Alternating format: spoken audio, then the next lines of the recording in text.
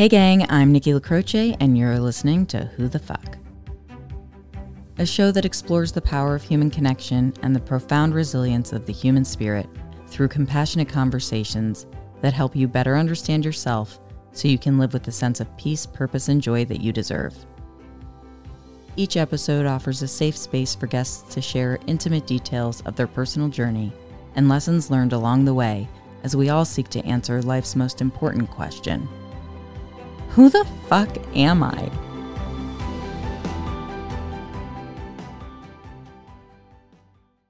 Hey gang, I'm Nikki LaCroce, and you're listening to Who the Fuck? Today I'm sharing the mic with Falyn Morningstar, and Falyn's a functional health practitioner with a mission to help women improve their metabolism, energy, and emotional connection with themselves. And through her practice, Falyn uses holistic and alternative methods alongside functional lab testing and other resources to provide support for those seeking to improve their overall well-being. So welcome to the show, Falyn. Thank you so much for having me, Nikki. Yeah, absolutely. I think this is going to be a really great conversation. And so to kind of just dive right in, what we originally spoke about was the way that you became initially aware of and involved in integrative health. And I feel like that is a term that might elude some people who are not totally familiar with it. So before we go too far down the rabbit hole of what you do at large, could you share a little bit about what integrative health is specifically for anyone who might not know? Yeah, it's a great question and great place to start. Essentially, integrative health is looking at the entire person. We're not specifically looking at the mind like a psychotherapist may, or a gastroenterologist looking at the gut.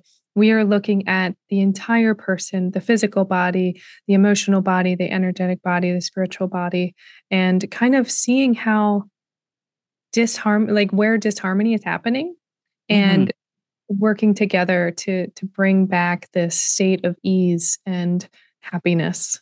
Yeah. So when you mentioned those things, first of all, I feel like it's so valuable to have perspective on that because growing up, so much of what I was taught, and I think a lot of people are taught, especially older than ourselves, is you pay attention to things sort of based on symptoms you're experiencing. And so you end up treating symptoms and not really treating what the actual underlying problem or cause might be. And so when you think about caring for the whole person and in the line of work that you do, obviously, at least, and I don't want to say obviously, I assume that part of what you're doing is helping people identify that. And then there might be other areas where they have to seek help from other types of practitioners. So if you recognize something's emotional or potentially something sort of out of your wheelhouse from a health perspective, do you work with other practitioners or help refer people to other practitioners based on what you find sort of in your realm of work? Yeah, that's another great question. So really, as a practitioner, and the practitioners that went through the same certification as what I did, we are basically following the principle that general principles of health building outperform specific treatments. Okay. So we have, lifestyle suggestions to give to everybody, and we add in lab testing to help us develop a protocol. But say if somebody they got Lyme disease, we found out they have Lyme, or something else. I'm not a huge advocate for Lyme. I don't know the nuances. So there are different practitioners that maybe they had Lyme and that is what they now help other people with. Mm-hmm. So in cases like that, there's hundreds of practitioners that I have access to that I would love if I don't know the answer, I will find somebody that helps you know the answer. And that's awesome. Yeah.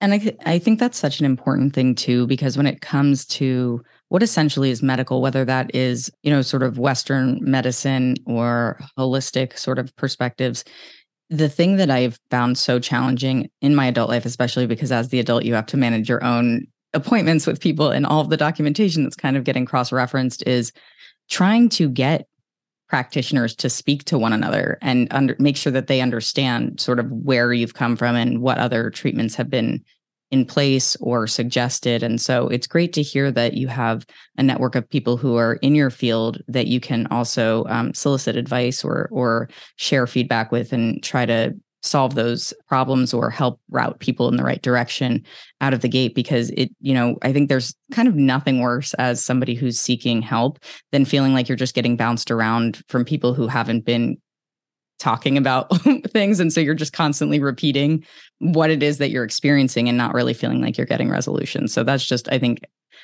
overall something that's super important to know and to understand about the people that you're working with as practitioners. So I'm curious, now that we've kind of covered that base, and I appreciate you getting to that first thing, what actually led you to learning more about this field and ultimately getting your certification here? So it was really when my symptoms were getting too heavy for me to handle that I needed to seek outside help because I didn't have direction on how to help heal myself. I went to my family doctor and I went to my gynecologist, and neither of them helped me solve anything. I was really left with even more questions than when I came in. I had no knowledge of what functional health really was, and nor do a majority of the population. I wouldn't consider myself a holistic type of person. However, I did follow, eating my healthy macros of protein, carbs, and fats. And I thought I was doing the right things, but I was having all of these symptoms. And so when I saw my physician, I looked fine on the outside. And that is what he said to me. Well, you look much better than a lot of people around this area. And I was like, well, I don't feel good. Something is going on.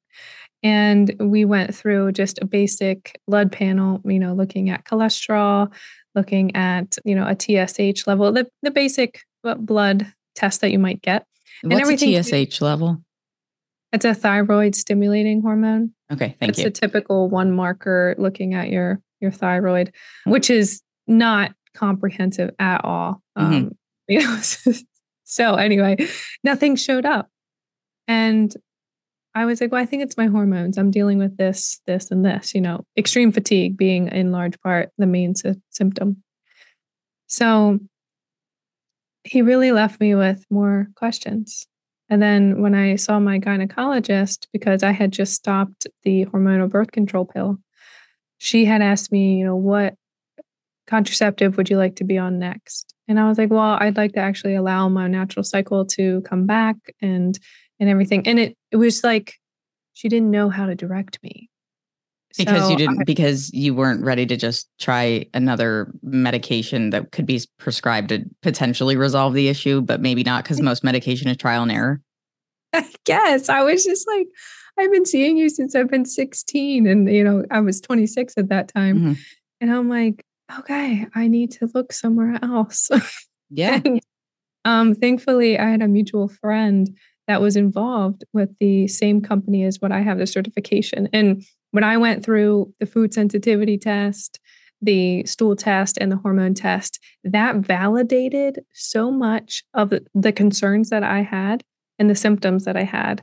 And the shifts in my lifestyle were that transformative that I was just like, I have to take this certification. And that's how I became a practitioner. I love that. I feel like there's kind of no better way to encourage people to look into different healing modalities, whether that's physical, emotional, whatever it might be.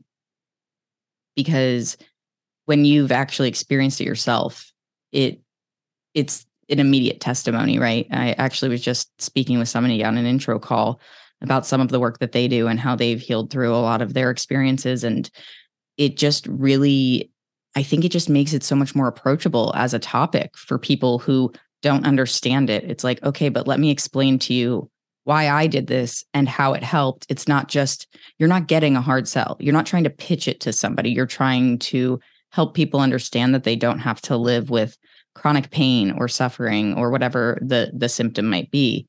And so I really applaud your commitment to trying to go that layer deeper, however many layers deeper you had to go to get the understanding that you needed. Because I had mentioned to you, one of my friends recently got her certification in the same field as well. The exact things that I don't know, I'm not going to speak to.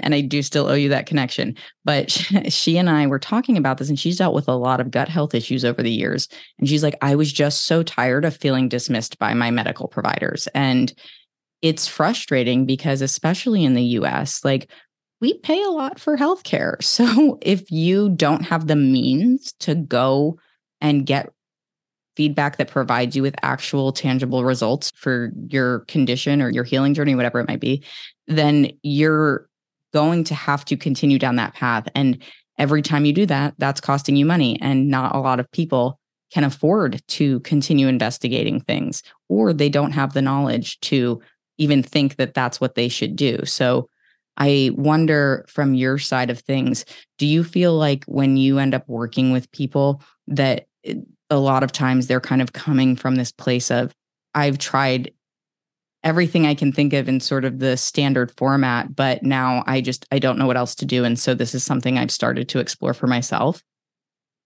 Yeah, I think on one of the questions on my intake process is, what have you tried? And Hmm. that hasn't worked. And there are some clients that they have seen their family physician, they have seen a gastro, they have seen a chiropractor, they have seen, what other any modality that they've tried. And there's still like some lingering symptoms. Maybe that helped a little bit, but then maybe another symptom came up, or maybe their original symptom came back with a vengeance, because it's not like it's addressing the entire system. And granted, things are going to come up, and that's just part of your life journey for you to explore and to look deeper into. I know, healing some of the original symptoms that I was dealing with, some more things appeared, not necessarily physical symptom related, but emotional related, the door of trauma. And so it's just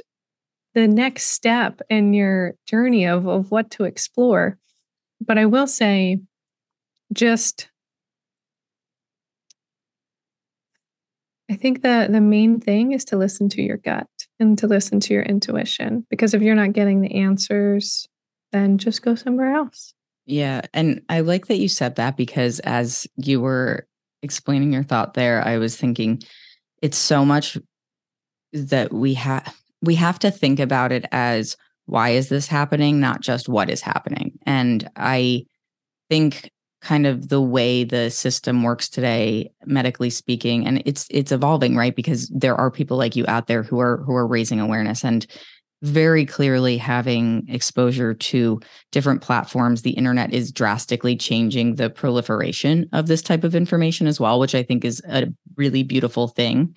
Obviously, we have to be conscious of things that are validated versus not validated, but it's not just the thing that we're experiencing, as you pointed out, that is the all-encompassing issue that we're facing. And when you made the comment about, kind of that door to trauma, it's something that, so many people, I believe, think that they don't have any sort of trauma. And if I hadn't gone through a vast amount of really traumatic things in an extremely condensed timeline, I probably would have been one of those people that's like, I don't really, I mean, maybe, one of my best friends died when I was 16. That was really difficult, but it was sort of secondary trauma, right? Like something tragic happened, somebody who was close to me. But at the same time, it's like so much of what we hold on to physically and the whole concept of sort of the somatic experience, it's like from the ages of 0 to 6, things that are most formative in our lives, most of it we can't remember because we were 0 to 6. So if you don't ask yourself, why is this happening? And you then don't take the journey into why that's happening, not to say it's always those age groups, but it's like, if you're not willing to ask yourself the hard questions, then you're not necessarily going to get the answers that you need. And so I think trying to remember that, whether it is something that is phenomenally significant and you can be like, yes, that's clearly a traumatic experience that I had and it must be affecting me somehow, or you just kind of start to go back and think about the things that maybe it could have been this or maybe it could have been that, and allowing yourself to sit with the reality of what your life has been and acknowledging that trauma doesn't have to be this immediately life shifting experience. It can be series of events over time. It can be small things that have big impacts on our lives. So I'm kind of wondering from your standpoint, when we think about that trauma being stored in your body, like how have either you personally or even just as a professional seen the way that that manifests as symptoms? Yeah, that's a great question. And to give you an example, there is a client of mine that one of her main symptoms is infertility, but also anxiety. And certainly those are linked. We might just think anxiety is all in our mind, while infertility is a couple of these organs. But really, us exploring some of her past, there was no evidence of severe traumatic experiences in her past. However, she does recall being very connected with mom, kind of being upset if, she wasn't around mom. And that's sort of like an attachment experience, or it can be considered a type of trauma, like whatever she experienced in her life, for that emotional connection with mom to be a little bit triggering if she's not in the room, or if she left for work, or whatever, that can develop into that anxiety. And certainly anxiety is related to infertility. Two of the tests showed very low immune system, almost completely shut down. And that is because that overactive fight or flight for almost her entire life because of the anxiety, and that can impact for infertility. Right. So it's just like this really beautiful synchronicity that we have the capacity to become aware of and just observe, oh, that can be linked. Okay, well, like, what can we do about that? How can we help support ourselves and not blame the past, not be angry? Well, we can be angry and acknowledge the anger, but just kind of accepting. Right. Not live in the anger, right? Because there's only so much that you can do with that. It reaches a point of being unproductive. Yeah. Yeah, absolutely. So I hope that was a nice example, just to see there was no traumatic event, but just how our neurological system develops from the ages of 0 to 6. It's interesting too that you gave that example, because I was saying just the other day so growing up, I had this just very intense fear of my parents dying. And one day in like partner reading in 4th grade, I had this like visceral reaction where I was like, I think my parents are going to die today. And it's like, there wasn't like an obvious trigger. I hadn't experienced any, not that I can recall, any death in my youth at that point that would make me think that. And in therapy over the past couple of years, and especially because I did lose my mom recently, and that was really like my lifelong biggest fear, was going through sort of that emotional exercise and realizing, okay, well, there are two things that could have really contributed to this anxiety that I've had my entire life. One was when I was 2 months old, I had pneumonia. So I was in the hospital, and my mom couldn't be in the hospital room with me all the time. And so when you're that young and your primary caregiver's not there, you have no idea. You're nonverbal. Like you don't remember when you're 2 months old. So certainly like there's something in your body that's responding to that. And the other was when we were in a car accident. I think it was maybe 5 or so. And it was a really bad car accident. I don't remember it at all. And I was concussed. So that could be part of why I don't remember it, as opposed to like the age. But my mom and I were more badly hurt than my sister. And just kind of having that moment of, I don't remember what happened in that accident, but I could very well have feared that my mom died. Right. And so if you're going through your whole life having this anxiety and never really thinking, where could this stem from? You're not ever really going to be able to tackle, like, even just kind of how to prevent the onset of that. Yeah. Yeah. I love you sharing that example. I think that's relatable to a lot of people, just like having that anxiety, not necessarily pinpointing the story behind why it's present. It brings up another example. I know my family, and majority of families, maybe express things of, be a good girl and don't cry, or, talking about our private parts, or our, labeling our vagina or our pussy as these private parts or these things. And then us not honoring those parts. Or I love that you just said this. I have to interject. This is going to be super quick. Nicole and I were literally talking about this 48 hours ago. We were like, it's like, very, I think unintentionally builds a sense of like shame around your femininity, or even just your biology, whether you're male or female or whatever gender you may identify as.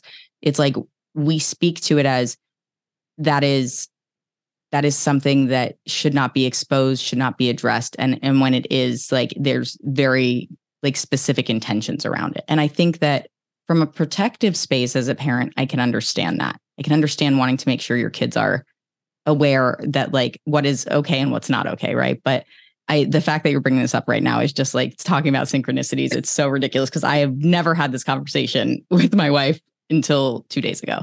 Sorry. So go on. No, I love that.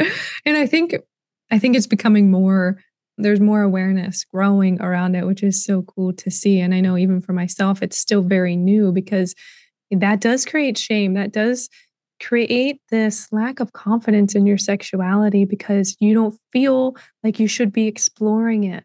Mm-hmm. It's bad. Right. When you get your cycle, let's shove a tampon up there and take a Midol and have it be that, and not and just go about your day. Keep doing what you need to do. And you're like, seriously though? Yeah, like not honoring, like, how cool is that for one? And another, you should not be having like all of this PMS, this cramping, like that's not normal typically. But yeah, I just wanted to bring that up because, families, grandmother, mom, talking about things that I didn't consider that to be trauma. Like no one's hurting me, but that verbal interaction and seeing how they treat their bodies and what they're, sharing with their children, that does create trauma, and it creates a disconnection from one of our main pleasure sources, power sources, whatever. Our confidence and our security or safety is definitely impacted. So I would consider that trauma. That's such a great perspective. I love that you just shared that too, because, we were watching this show somewhat recently. I don't know if you've ever heard of it or seen it. It's called Naked Attraction. And the whole premise is basically, it's a dating show. It's kind of weird, honestly, in the sense of it's so atypical, but basically they have people in these pods essentially.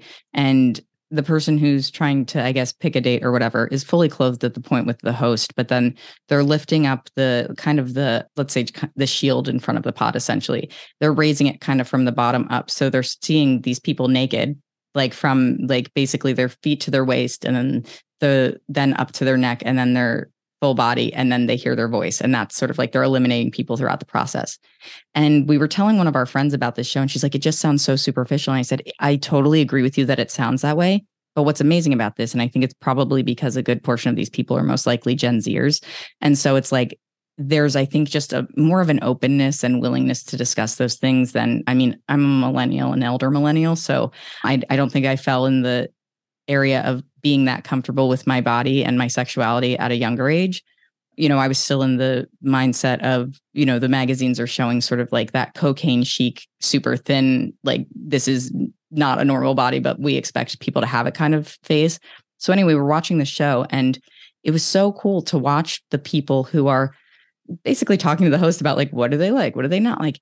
It wasn't just like, oh, I'm objectifying somebody. It was genuinely like one guy saying, well, I thought I preferred this type of vagina, but it actually turns out that I think after looking at all of these that they're great, and it's like, so it's funny because, I think we also cater to the conversation in a way where it's like, we not only feel shameful, maybe talking about ourselves or talking about other people as if we're objectifying them, but so many people walked away from this experiment. Basically, they could have been the first person eliminated. And they're like, but it did amazing things for my confidence because it just like really showed me, that I don't have to think about these things the way that I used to. I don't have to assign shame to my body. I can be more open-minded. And so I feel like, as you said, we're coming to a point in society where the desire is to have that deeper connection to ourselves, which is obviously really the main function of what you're trying to do once you kind of go past all of the actual medical and sort of holistic, collective, spiritual, meaning holistic, meaning like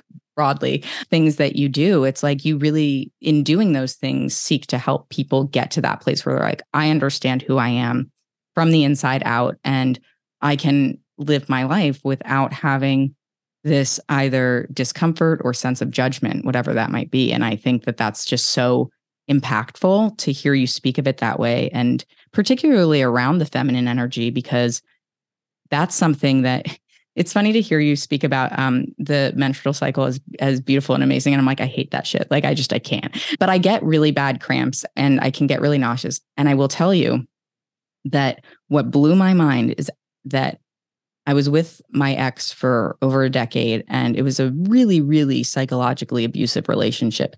And I had probably the worst periods of my life during that. And I would say within less than a year of leaving that and now being in a really healthy relationship, I was like, it's amazing. Like, I still get like a little bit of cramping, but the fact that it's not the way that it used to be at all, I was like, this is very clearly related.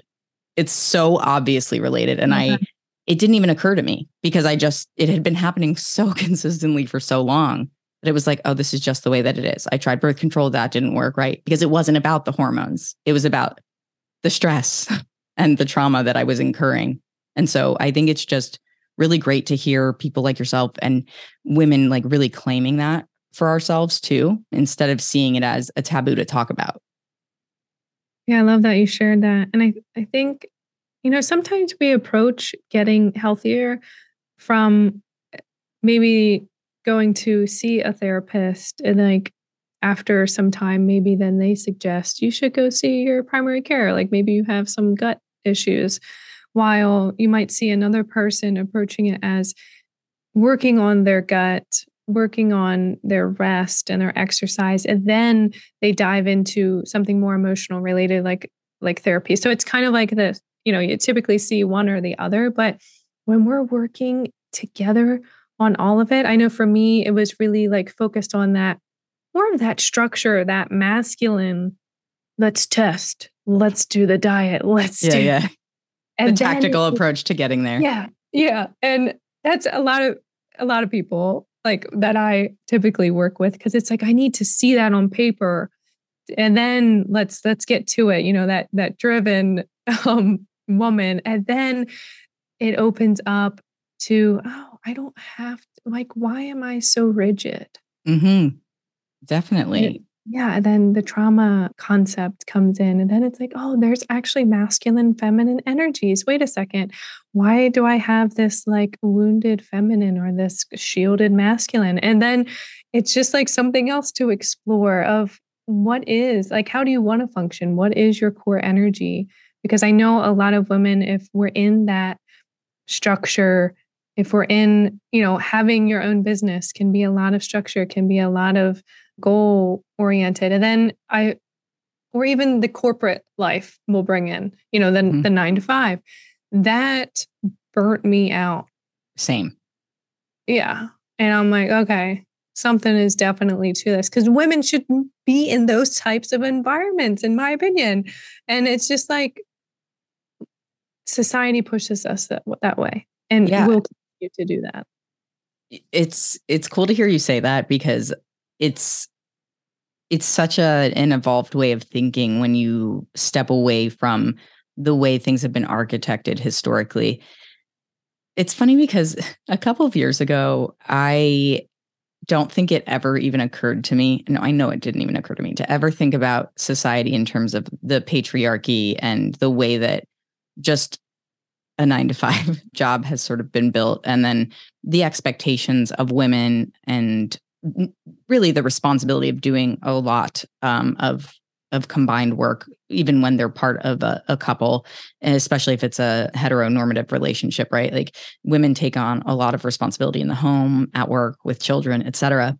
And it's like the fact that more people can communicate more widely about the way that they're feeling and the things that they can manage or don't want to manage or feel could be better or optimized for the way that we exist. It's like the conversation can finally be had. And so the more that we can show up and share that information and help people feel seen and heard and understood, the more we can start to try to shift the mentality and create more space for things that make our lives better. Like, we're not meant to be here to just grind it out and feel like shit all the time. We're meant to be here to show up as our full selves and to be able to give our best selves to, first of all, our own self, but then to the people and the world around us. And I would never have gotten to this place in the last few years if I didn't just start to kind of carve space for those discussions to happen. And I remember feeling kind of uncomfortable the first time.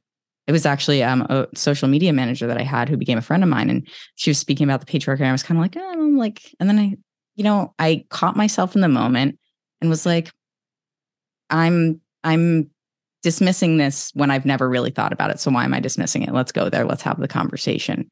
And it's like those little moments where you just like crack the door open and give yourself some time to really digest it. You start to have a new perspective. And I think when you're encountering these scenarios that have just been so ingrained in us as the way that it's done and the way that we are, you are challenged to step away from that so you can decide if that's actually right for you or what you want. And so I really appreciate you speaking to that point, because it's not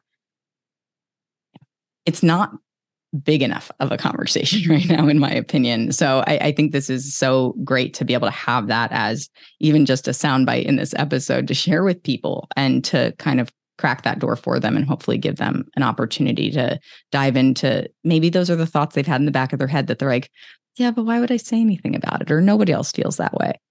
Yeah, absolutely. Guaranteed other people feel that way. Yeah. And when you were speaking about the impact of just kind of the burnout and not feeling like a 9-to-5 job is the right thing for you, and for many people, myself included, my life and overall health, satisfaction, well-being has improved so much since I went part-time doing contract work and doing my podcast, because I'm fulfilling more of my personal purpose, and I'm also paying the bills, which takes away some of the other anxiety. So when you think about sort of those moments where you're in a heightened state of either anxiety or stress or sort of emotional dysregulation, what would you say is a good way for people to kind of start finding the balance or explore ways for them to get to a place where they're more regulated and they can make more intentional decisions around like what they're actually doing and why they should do the things that really feed their soul? Yeah, I love that question. And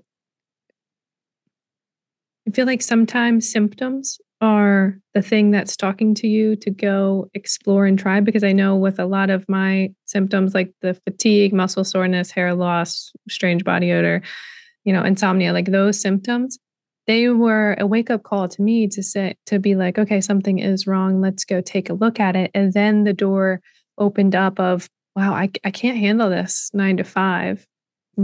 I can't handle this job. It was in government. And I shifted to insurance again, and more of a flexible, but still a typical corporate job. And I was like, wow, I can't do this either. Like, this doesn't light me up. I feel like I'm in prison. I get that. I totally get that. I haven't been there. Like, I can't compare, but it's like an emotional. Yeah. It's an emotional restriction, I think, in a lot of ways, emotional, mental. Yeah. And then I shifted to more like a part-time remote work for a little bit. And then I moved into my own business. But I'm thinking now, like, I cannot go back to something like that. And through those steps and through those different experiences of those jobs, learning more about my health, I became more aware. And I think awareness of yourself is the key to be able to then change. So if you're feeling overwhelmed with anxiety, whatever, I think the first thing I would honestly do is stop and take a pause, like 5-second pause, and then start to breathe differently. Yeah. It'll put you back in the present moment.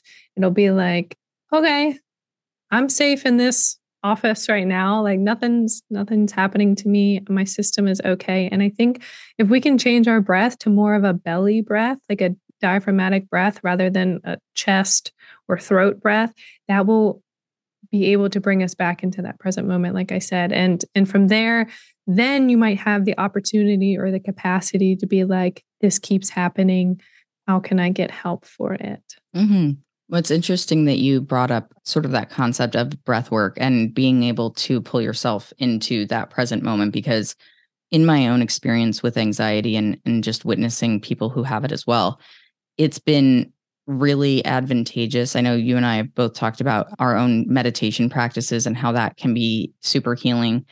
And these were things that years ago wouldn't have even considered, wouldn't have explored, wouldn't have thought to explore, probably would have dismissed, quite honestly, if I hadn't already actively dismissed it. And even similar when I was starting therapy, I have a great therapist who is so consistently kind of up to speed and ahead of the game with like her practice and the way that she approaches things. And recently actually said, I don't know if I've ever shared this with you, but I do I pay a lot of attention and learn a lot about like the feminine energy and sort of that embodiment and things like that. And I said, no, we've never talked about this. And it's coming up a lot lately in conversations I've been having.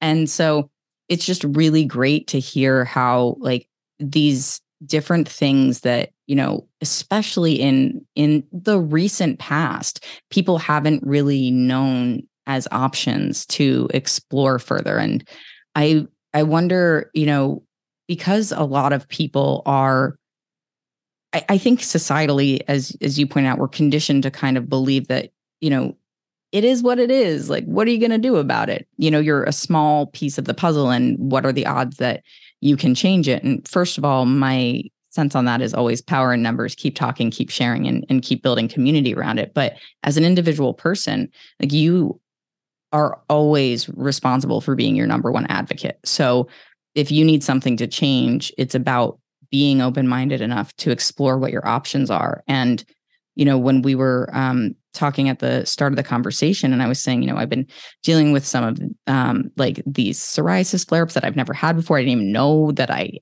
had it.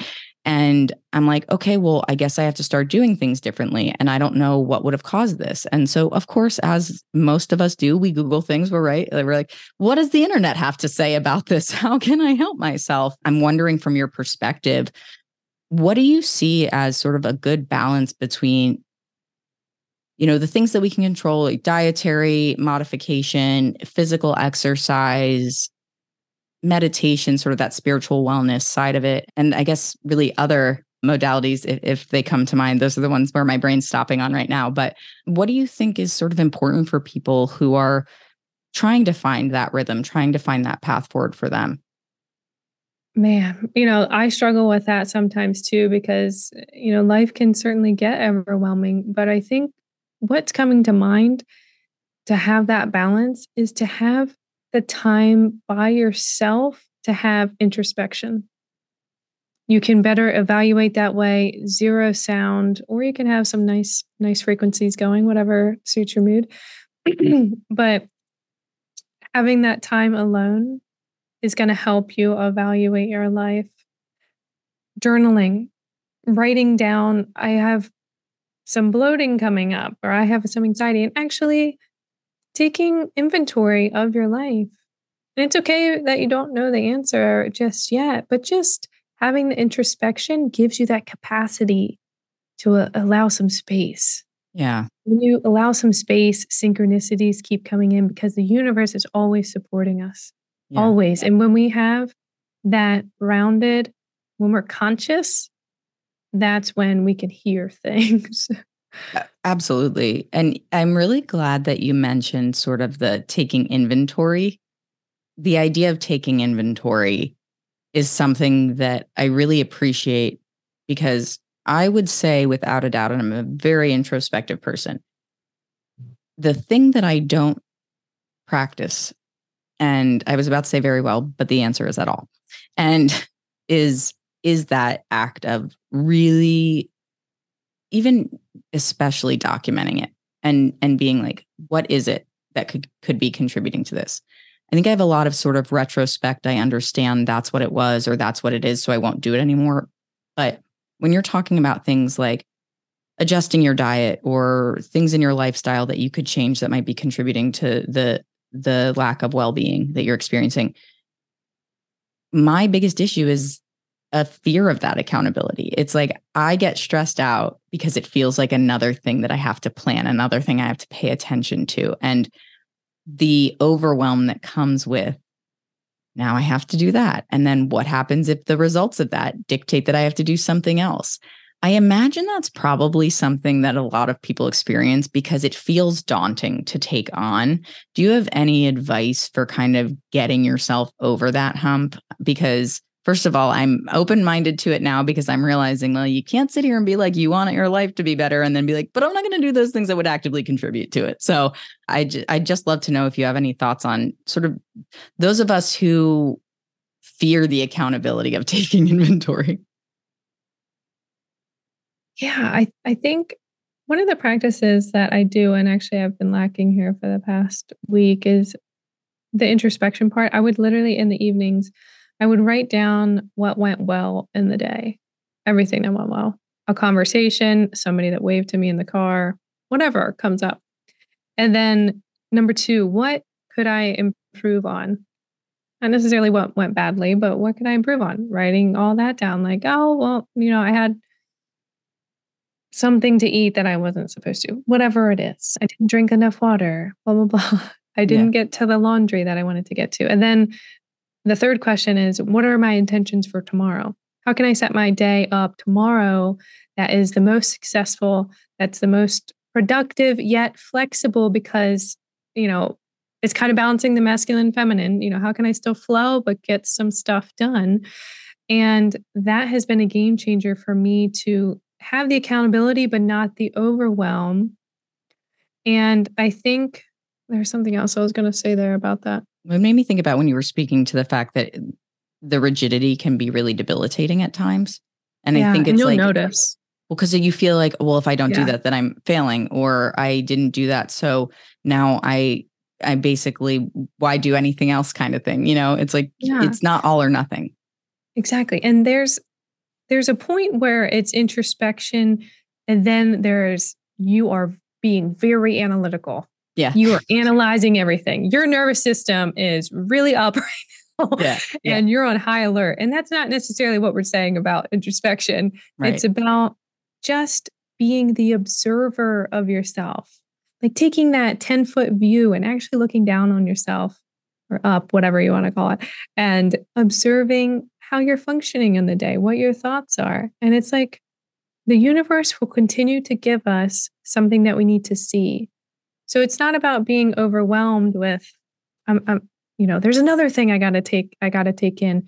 It's having that grounded space. And this is where meditation comes in, because you need to have your nervous system regulated, but then just know like what's going to come to you is the universe's way of talking with you and supporting you. And it knows that you can handle it. Yeah. Yeah.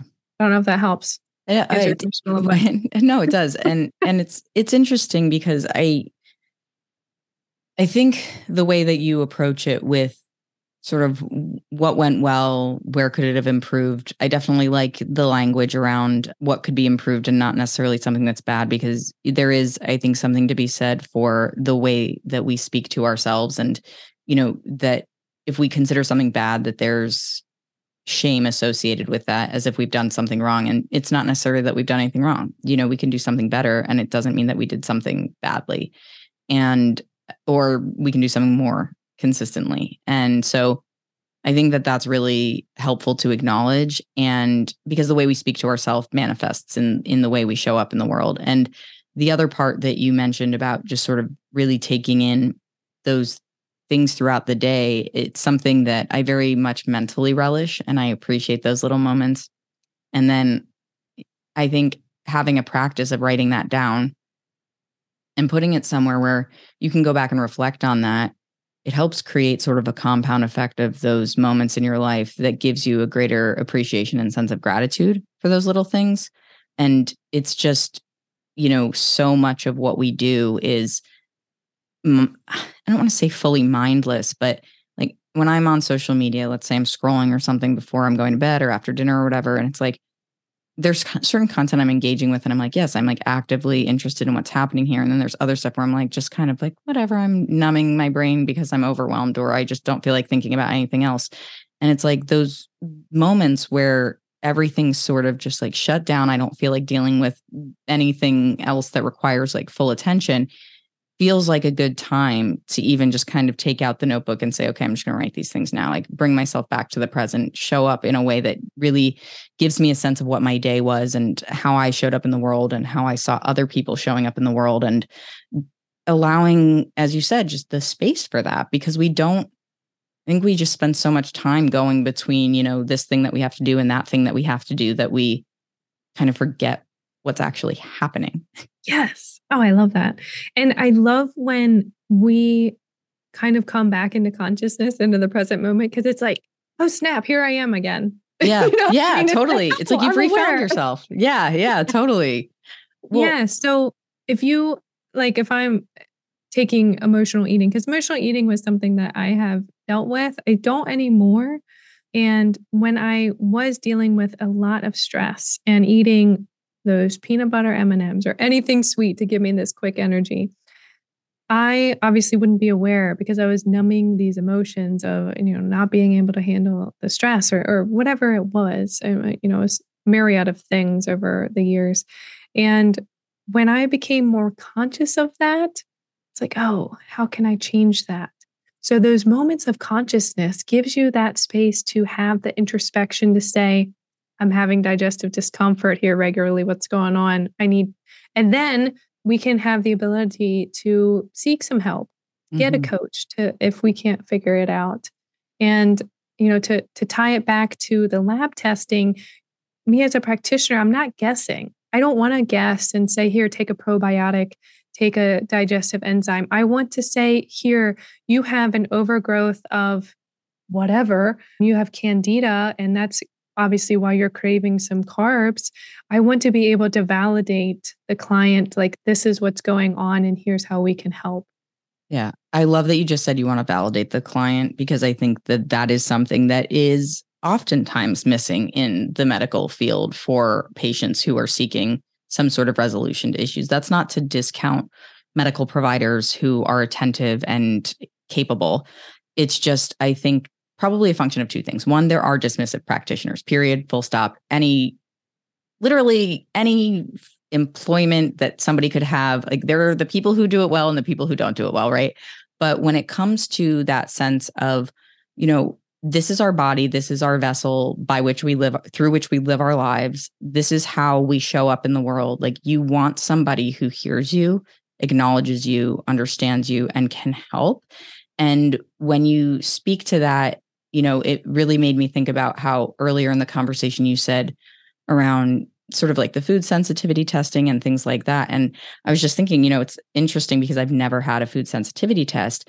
And it feels like some of these things should be inherently baked in to the medical care that we get anyway. So you would know those things. And it's not like you have to wait till you have symptoms to realize that, right? So many of us go through our lives being like, I don't think I have any food sensitivities. I could easily have some that are contributing to things that I experience, but because I've never actively gone, because that would be something that I'm reactive to as per now. And like, we are not taught to be proactive about that. We're taught to respond to the symptoms we experience, not to acknowledge that we could potentially prevent them.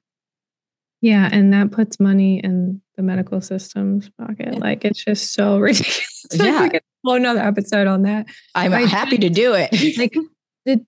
And granted, doctors, they get into the industry because they do want to help people. I really do believe that. But they, in my opinion, some are indoctrinated. If you have a broken arm, go to the doctor, fix it.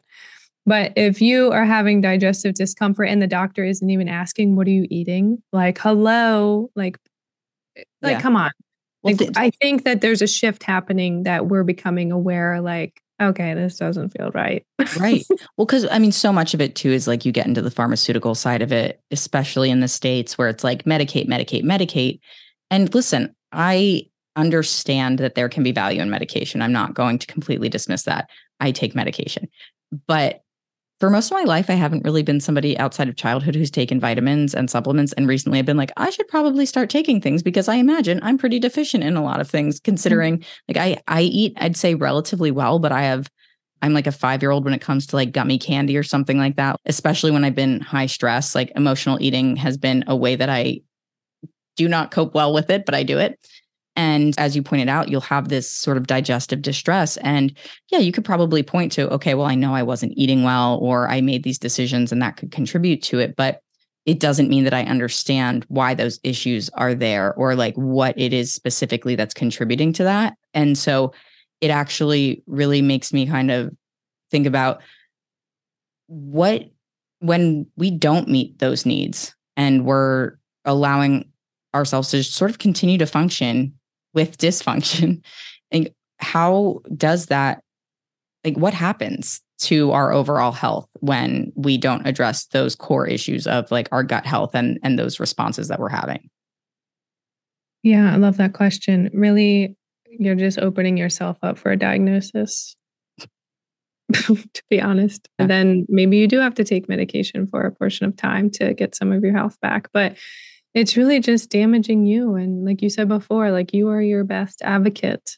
So it's our responsibility to take advantage of this human opportunity. We're not here forever. Yeah. And why don't we want to live the best life? Yeah. Yeah. Oh, I couldn't agree with that more. So, as we're kind of nearing the end of our conversation, I know that we could talk about so much more. I have a couple more questions. One in particular, as we were talking about, we've covered, I think, a wide variety of points around the way that we operate and getting kind of the answers that we need, or trying to find a place to start. But what do you feel has helped you and could also help other people really reach that place of, I guess, inner peace that really stems from taking care of your whole self? I would say the best thing that kind of helped me was to feel validated, was to not feel like I was crazy or alone or had to live with these symptoms forever. And so I think what helped me the most was getting tests done, because that really validated me, because I was very disconnected from self. Mm-hmm. Zero, like very much in my masculine, very much structure.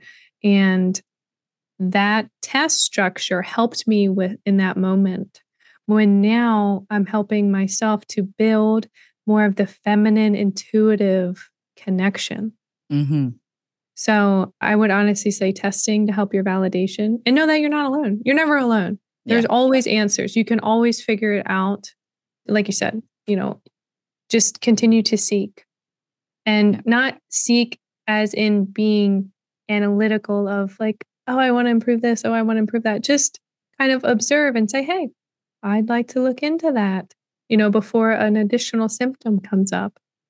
Yeah, absolutely. And, it actually made me wonder, as you were saying, sort of having tests done helped validate where you were coming from.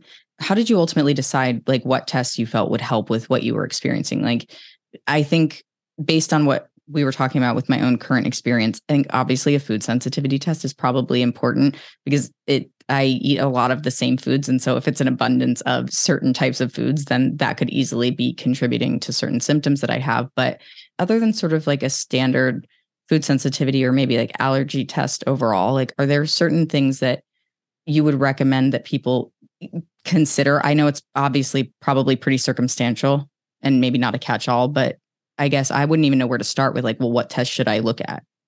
Yeah, that's a great question. So in my program, we run 5 foundational tests. So that gives us a clear picture of like where to start. And the food sensitivity is certainly one of them. But we're looking at your hormones, we're looking at your gut health, we're looking at your metabolic wellness health. So how is your liver? How much oxidative stress do you have? Are you able to break down protein? So it's a super comprehensive, and it's not just one lab. This is a package from several labs. It really gives us a starting place. And if we find a specific result or other symptom coming up, then we can branch out. And, if we indicate there might be mold in your system or something, we can do an organic acids test. So then we kind of like branch out to see how we can provide additional support if it's needed. Mm-hmm. I appreciate you sharing that. It's super helpful to hear just what those baselines are for you that you provide to people, and the way that you are very intentional about, like, can you zoom in on that and figure out, okay, if this is part of it, then what do we need to hone in on? How can we get closer to resolution or relief for you? And I wish that the way that the medical mentality was, because it's not even just the system. I think it's our mentality as people who are part of the system and patients is we don't know what we need unless we're kind of told that, or if we can find some of the information, how accessible is it to us? And that actually raised a question as you were talking, and I was curious, is the type of work that you do even covered by insurance companies? Because I imagine it might be based on practitioner if it is covered, but I also know that insurance companies, especially with things that are more, for lack of better term, up and coming in the way that, it's kind of ramping up, that like it might not even be something that they facilitate with the coverage that they offer.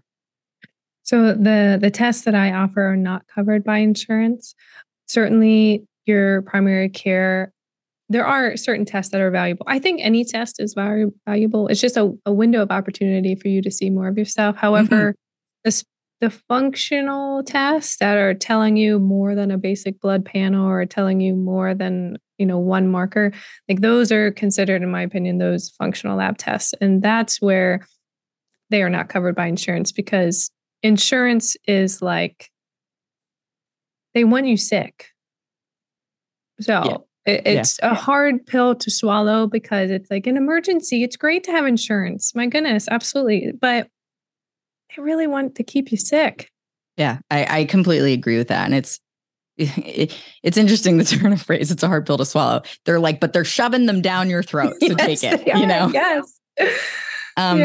Yeah, it's interesting to think of that too. And I mean, because even with mental health care, so many things aren't covered. And it's disappointing, because it's like we sit here and we talk about how there's this crisis. There's an opioid epidemic, which is over medication. There's a mental health crisis, but we're not addressing the needs. And it's just like the way that society is sort of breaking down right now, I feel like is the reason for the rise of wanting to be self-aware and wanting to know what you can do for yourself, and finding people and practitioners who have the mindset that you do, because A, as you said, you don't want to feel alone in it. B, you want to feel validated and know that there's some way that you can move forward and help yourself. And at the end of all of it, like, it doesn't serve you to just sort of fall in line and do the thing that somebody's telling you to do if you're not getting the result that you need or the desired life that you want, like your ability to live the way you want to live. Things debilitate us. Anxiety, it's a condition that can easily debilitate people. And we just kind of like, well, it's anxiety. What are you going to do about it? And it's like, something. We could do something about it. Yeah, absolutely. I think the more that we slow down and be still, the more that we can hear. Mm-hmm. Mm-hmm. And, our environment is going to continue to speed up. So, you have to be intentional about it. Yes, absolutely.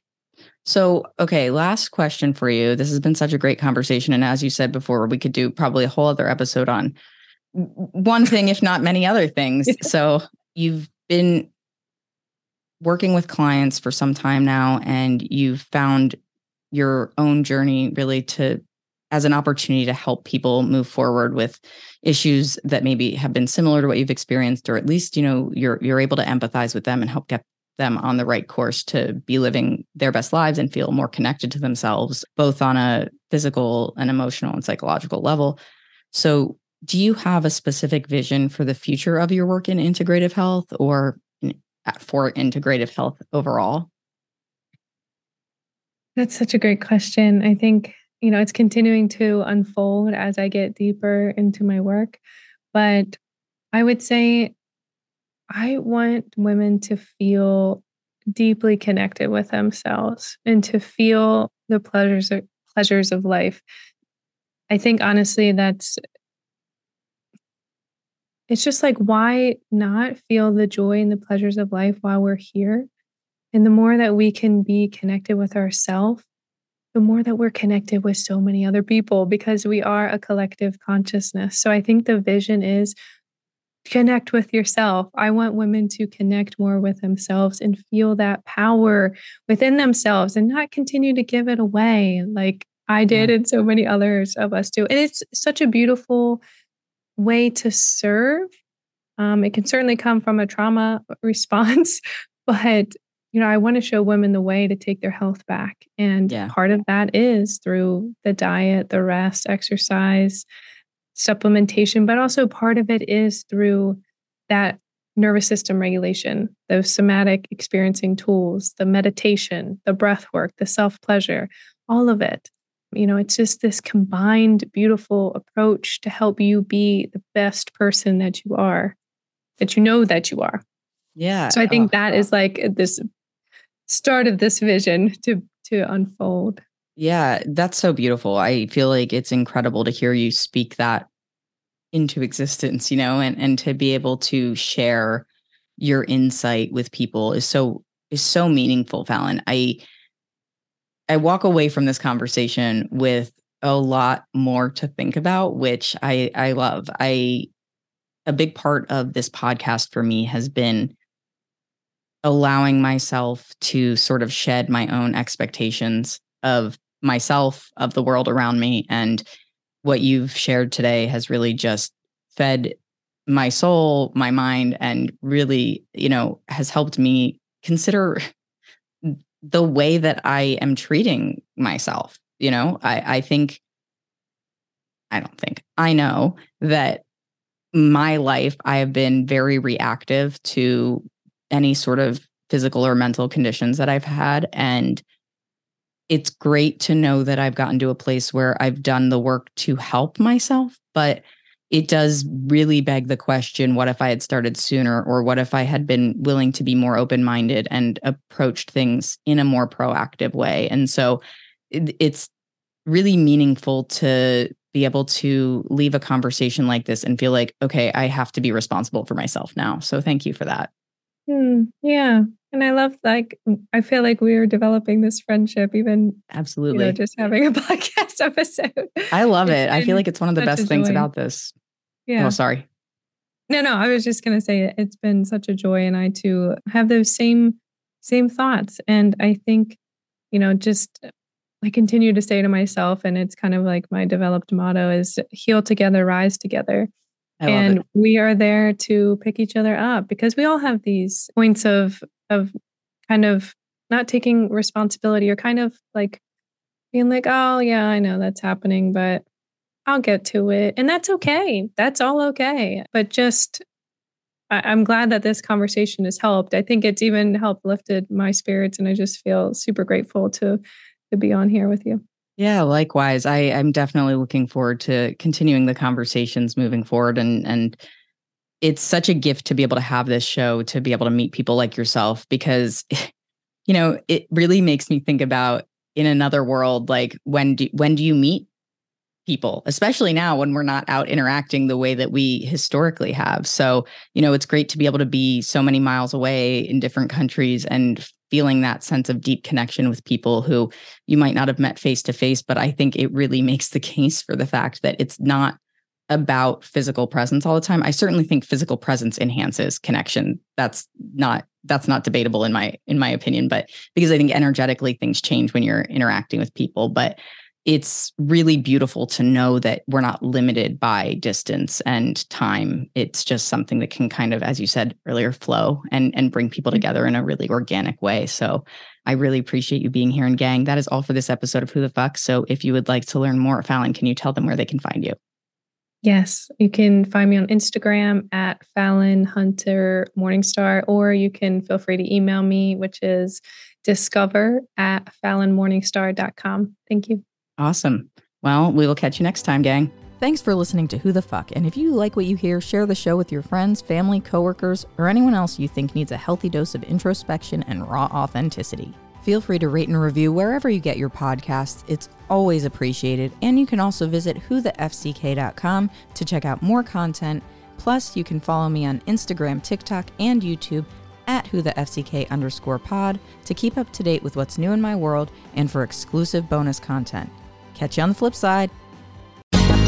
Ever thought about starting your own podcast? Do you have a business or a message you want to share with the world? Well, now it's easier than ever with Electricast. Hi, I'm Mark Netter. And I'm Peter Rafelson. We're the founders of Electricast Media. Whether you want to start a new podcast or already have one, join Electricast to grow your audience, monetize your content, and build your community. With our simple sign-up, you get free promotion, world-class analytics, premium ads, and personal support. Go to electricast.com and join our community today. Electricast. Transform your influence. Electricast. Have you ever wondered what actually happens in Congress every day? Stay informed on Capitol Hill's daily happenings with a concise, factual summary of the Senate and House of Representatives' activities from the previous session, free from bias, on the Congressional Record Daily Digest podcast. Subscribe on your favorite podcast platform and discover the process from the heart of U.S. politics. The Congressional Record Daily Digest, an Electricast production. Electricast.